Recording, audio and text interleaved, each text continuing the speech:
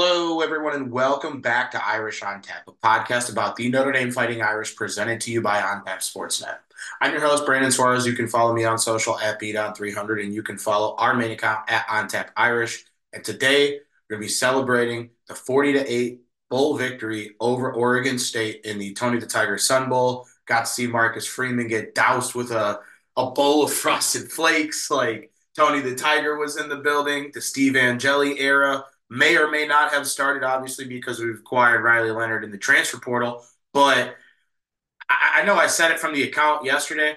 It was the most fun that I've had watching a Notre Dame bowl game in my life. I kept saying it before the game. I was like, it's the JV team. Like, this is what we're looking forward to next year. And I know I said it in the pregame where I wasn't overly confident that it would be a dominant performance, but I think the performance that you saw out there yesterday goes to show the progress that Marcus Freeman has made in the time that he's been our head coach at Notre Dame. First 2 seasons, 19 wins. He won a bowl game. He's won two bowl games and he's lost one. He beat South Carolina last year. Obviously, there was the debacle in the Fiesta Bowl against Oklahoma State, but that was literally his first week or first couple weeks on the job. So I'm excited to see what the future holds. You got some good guys coming back, and Howard Cross and Jaden Thomas had a good game. We saw a phenomenal game from Jordan Faison too. Like Jordan Faison was really out there yesterday, and I think he had two touchdowns. I got to double check the box score, but from my standpoint, I said it before the game. I was like, in our position, we're not in the college football playoff, and we're not playing one of these New Year's Six bowl games. I'm not mad at the guys that have NFL aspirations for sitting out. And especially with the way this game went, like we really didn't know what to expect. We were going to try to play the way that we've played all season, just with different parts. And I don't know. I'm taken away with how good of a game Steve Angeli had against a top defense like Oregon State. Opt-outs or not, no opt-outs. It doesn't really matter to me. Oregon State has had a good defense for a better part of the last 2 years. And like I said in the pregame show, they're built on playing good defense and running the ball well. They had Uyunglele, but he opted out for this game. We had Hardman, he opted out. So it was the great equalizer, both quarterbacks opting out. I mean, when Angeli goes 15 and 19 for 232 yards and three touchdowns and no picks, and Branson from Oregon State had 180, a touchdown and a pick on 16 to 27, I think the proof is in the pudding. We haven't seen Steve Angeli outside of garbage time. We haven't seen him take live snaps in a game that means something. So for us as Notre Dame fans, I think it's going to be an interesting debate, right? Will Steve Angeli get an opportunity in the offseason to be the starting quarterback for Notre Dame? Obviously, Riley Leonard can't suit up for this game because, he just got to campus. I don't know. Maybe there will be a day where the transfer portal works like that. No, that there's no way. Because then you could go and join a team for the college football playoff, and then that would just be chaos. So that would never work. But I think it sparks some interesting debate in the offseason, whether like Leonard is proven, but he's not a super polished passer. And I know it's going to be more running back like committee because Audric Estime is moving on and he'll probably be a first or second round pick. But let's get to the backs, right? Jadarian Price, 13 carries for 106 yards and a tutty. And then Jeremiah Love, 15 for 39. Devin Ford had 4 for 30. Steve Angeli had a 17-yard run where he lowered his fucking shoulder. I think he forgot that he plays quarterback. And that's not like the state. Like usually it's slide or get out of bounds. He literally Jerome Bettis someone. I think it was in the third quarter. And I was just like, I jumped out of my seat. I was like that's insane. Like I haven't seen a quarterback do that since Jay Cutler. And Jay Cutler liked an angry run. I think I tweeted, I was like, you love a good angry run from QB1. So that was fun to see. He had 27 yards, so not bad, but he's not really a runner. Chase Ketterer at the end of the game got a carry for a 6-yard touchdown. And then Jabrian Payne had 6 for 24 and Skip Vallota had 1 for 4. So we had 48 carries. We ran the absolute shit out of the rock yesterday. And Angeli still threw for 232 yards. A very even attack. So 236 yards on the ground, 2 touchdowns, 232 through the air, and 3 touchdowns. Like for a game that we were all like, who's playing? What is the expected outcome? The line moved like from 10.5 to 6.5 to 4.5 at kickoff. Like nobody knew what to expect from this game, and we exceeded every expectation. We didn't. I gotta look. Yeah, we did not turn the ball over, so plus one in the turnover margin. And then on the defensive side, well, we didn't get to the defensive side of the ball yet, right? But Hill got player of the game or lineman of the game. I think I saw after he had five total, two solo, a sack, and a TFL or TFL and a half.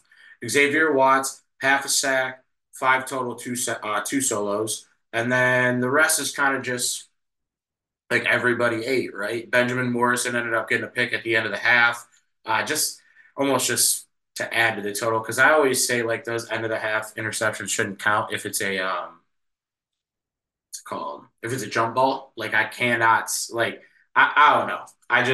I saw Fields lose his streak on a play like that, and it's like yes, it is an interception, but it's literally end of half whatever. So I don't hold too much weight in those when there are quarterbacks, but I'm fucking counting them for Benjamin Morrison. I don't care. And then as far as the kicking game went, there was a miss from Schrader that was I don't know, like penalties contributed to it. Like it wasn't necessarily his fault. I mean, obviously he missed kick, but they pushed him back, and yeah, they gave him a shot. I think it was from 49, and he did not hit. So, uh, very up and down season for him. I gotta see if he's come back because I think he was a transfer. It says he's a senior, so maybe we're in line for a new kicker next year. Um, I think we actually got the kid from South Carolina, if I'm not mistaken. Yep, actually we did. I knew I saw something over the break, but so Mitch Jeter, he was the kicker last year against us in the bowl game, is going to be transferring to Notre Dame. So that's actually pretty good. I've seen him kick. I've been on South Carolina enough to know and watched them enough to know that he's a solid kicker. But it should be noted though too, man. Like it's hard to kick at Notre Dame, bro.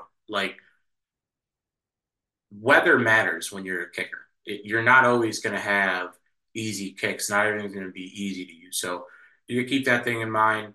But yeah, Schrader's definitely an uphill battle for him to try and get on an NFL roster or CFL or XFL, whatever you want to say. But, I'll never knock our guys for trying to play at the next level. So hope that he can fix what he had wrong in the regular season, during the off season, and during the training process if that's what he wants to do, and he can get after him because you see like Brandon Aubrey, right? Kid didn't even kick at Notre Dame. Could you imagine if we had Brandon Aubrey as our kicker at Notre Dame during the time period that he would have been there? Played soccer instead, and now he is one of the better kickers in the NFL on the Dallas Cowboys. He drilled like a 58 and then 59 yarder like back to back in a game a couple of weeks back. And then obviously you have Blake Grupe, kicker for the Saints. So Notre Dame kickers, if you kick well at Notre Dame, they will call you. So happy to see that we're going to transfer in. But back to the game, I think that while the Sun Bowl's it's not a New Year's Six bowl game. I think I hold the Sun Bowl in the same regard as like the Outback Bowl, the Gator Bowl, the Holiday Bowl.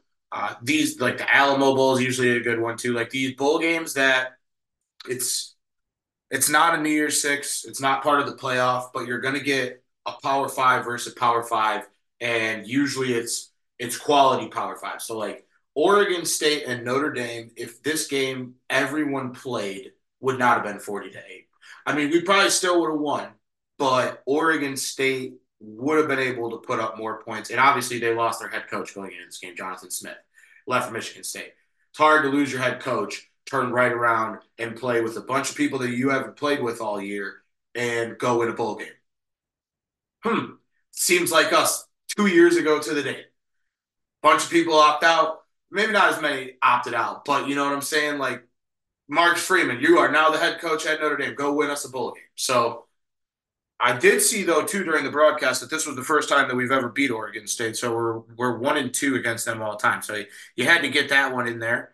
But phenomenal game. I also forgot there was a safety in the game. There was a safety in the I think it was late in the third quarter, early fourth quarter that was just utterly hilarious. You kind of knew it was going to happen once we pinned them down on the 1 yard line, and it was like, all right, we weren't able to score on the goal line, but they're not like they may be able to get close to getting a first down or may get a first down or two, but they're not about to drive 99 yards on us after they haven't scored all fucking game. So what do we do? We dial up a blitz and smoke them in the backfield. And at first, they said that it wasn't a safety, and then they reviewed it. After the review, it determined that it was a safety, which takes away the I don't know. It's like it takes away the celebration moment you get, I guess. But in my eyes, it was a quality game on all aspects, right? Like the offense played good, the defense played good, special teams was good as well. And from that point, it's good to build momentum going into the next season, right? That's what you look at in this type of game. And for us, especially with the players that played in the game, not necessarily being players that, well, some will be here next year, some won't. We got the opportunity to see a lot of guys that we haven't seen all season. So in my eyes, it's a positive on so many fronts, and it gets us to 10 wins again. So we'll most definitely finish the season inside the top 15. I would say maybe like 12, 13, and that's all you can ask for. We had some tough breaks this season. We let ourselves down against teams that we were better than, and you got to live with the results. But at the end of the day, you play who they put on your schedule, and they gave us Oregon State in a high level bowl game on paper at the time, and then obviously all the opt outs happened. But you can't control that either. Players are going to do what players do, and you go out there with the players that you got. You try to find a way to win a football game, and that's what the boys did. And offensively, I didn't go to the receivers too. Let me get the receivers some love. I skipped like right from running backs to defensive players, but offensively, so face on, I mentioned 5 receptions, 115 yards, and a touchdown. Jaden Thomas, 4 receptions, 59 yards, and a touchdown. Matt Salerno, 1 reception, 20 yards. Jeremiah Love, 1 for 13. Greathouse, 2 for 13, who I thought Greathouse would get some more touches, just being one of the guys that we saw throughout the season more often, but it wasn't in the cards for him. And then Eli Raritan, 2 catches, 12 yards. I thought we were going to see a little bit more from him. I'm not going to say I'm disappointed because it's just a weird game. Getting called upon to have to go out and start like here you go. You are now the starting tight end at Notre Dame, and you know what comes with that. So, offensively, for me, man, it's Steve Angeli. It is. We've only seen you ever in garbage time and in meaningless moments, and in a meaningful game in your first start as the quarterback at Notre Dame. You were damn near perfect. 15-19, right? The QBR I think he had was 96. Yeah, 96.1, and he had 232 yards. And it's like it's for me, it was one of those moments where you know how in the NFL right now we're looking at all the backup quarterbacks that are playing. You think, right? It was almost better that all the starting receivers transferred out because all those guys that had chemistry with Hartman's out too, so that doesn't matter. And Jelly has been throwing to these guys all season long, whether it's on scout team or in practice, he's not running with the ones. So the receivers that he ran out there with on Saturday or yesterday, Friday, were the people that he's been throwing the damn ball to all season. So like I look at it like this, like in the NFL, if I see a backup quarterback's playing, I'm like, maybe we bet the third or fourth string receiver to score a touchdown. I'm not saying it's like always gonna hit, but you have to think there's some sort of chemistry going into this game, and you saw that out there. And I'm really excited to see just what the offseason holds. The spring game should be very interesting. It'll obviously be Angeli versus Leonard, so that will be something that all of us will look forward to. But I just think that, I don't know, similar to last season, I know last season, by our standards, sucked on paper. But I think that this team has a really good defense. There are going to be some answers that need, or there are going to be some questions that need to be answered on the offense in the offseason. But the defense is returning a lot of players. And at key positions. Like you're getting Watts back, you're getting Morrison back, you're getting Cross back, Patello. Like all these guys will be back next year. So I think that the defense, there isn't much that needs to be done in the portal and within recruiting. Maybe you elevate some of the younger guys, but on offense is where we really need to hone in who the quarterback's going to be, what type of offense we're going to run, because you obviously bring Mike Denbrock back into the fold, and you just go from there. And I think that it'll be interesting to see which way this offense looks next season, but I have no complaints. So I'm not going to say sometimes. Every week we get on this show or we're on Twitter or we're talking to our family members or our friends about the game, and it's like this went wrong, that went wrong. Why were 10 men on the field? Why are we using our timeouts here? What the fuck is wrong with our offense? Why can't we move the ball after we just scored 50 points last week? Like all these type of things I was able to just simply enjoy yesterday. And even going into the fourth quarter, I was like kind of a little sad that it wasn't a close game. I was like, damn, this is like the last quarter of Notre Dame football that I'm going to see until August next year. And it's like we're just beating the absolute shit. Like I was like, maybe I wanted to see like high leverage moments. That's what you live for. Those high leverage moments and those big pressure games for your team. And we didn't have any of them yesterday. Scored a touchdown on the opening drive, and at that point, it was fucking curtains. Oregon State did score a touchdown in the fourth quarter, and it was a phenomenal catch. It ended up getting reviewed. He got his knee down, but that was the only drive that they looked good on. There was a certain point in the second half where they had only had two plays across the 50-yard line. Our defense, basically at full strength against their second string offense, was a fucking massacre. So I am, yeah, very happy with the way everything went. On the offensive side of the ball, like I said, player of the game has to be Steve Angeli. Just really, really excited with what the future holds at the quarterback position between Angeli and Leonard. I'm sure it will be a very interesting competition going into this season. And then on the defensive side of the ball, in my eyes, like it's kind of hard to take it away on numbers from Botelho, and he got it during the game. So you look at the numbers, right? He had a sack, he had a TFL and a half, two solos and five total. And then, Watts, five, two solo, half sack, half TFL. And then I have just really loved what we have seen from Javante John Baptiste throughout this season. I think that's a guy that has continued to get better as the season has gone on, and he finished it off with a nice performance out there in the bowl game.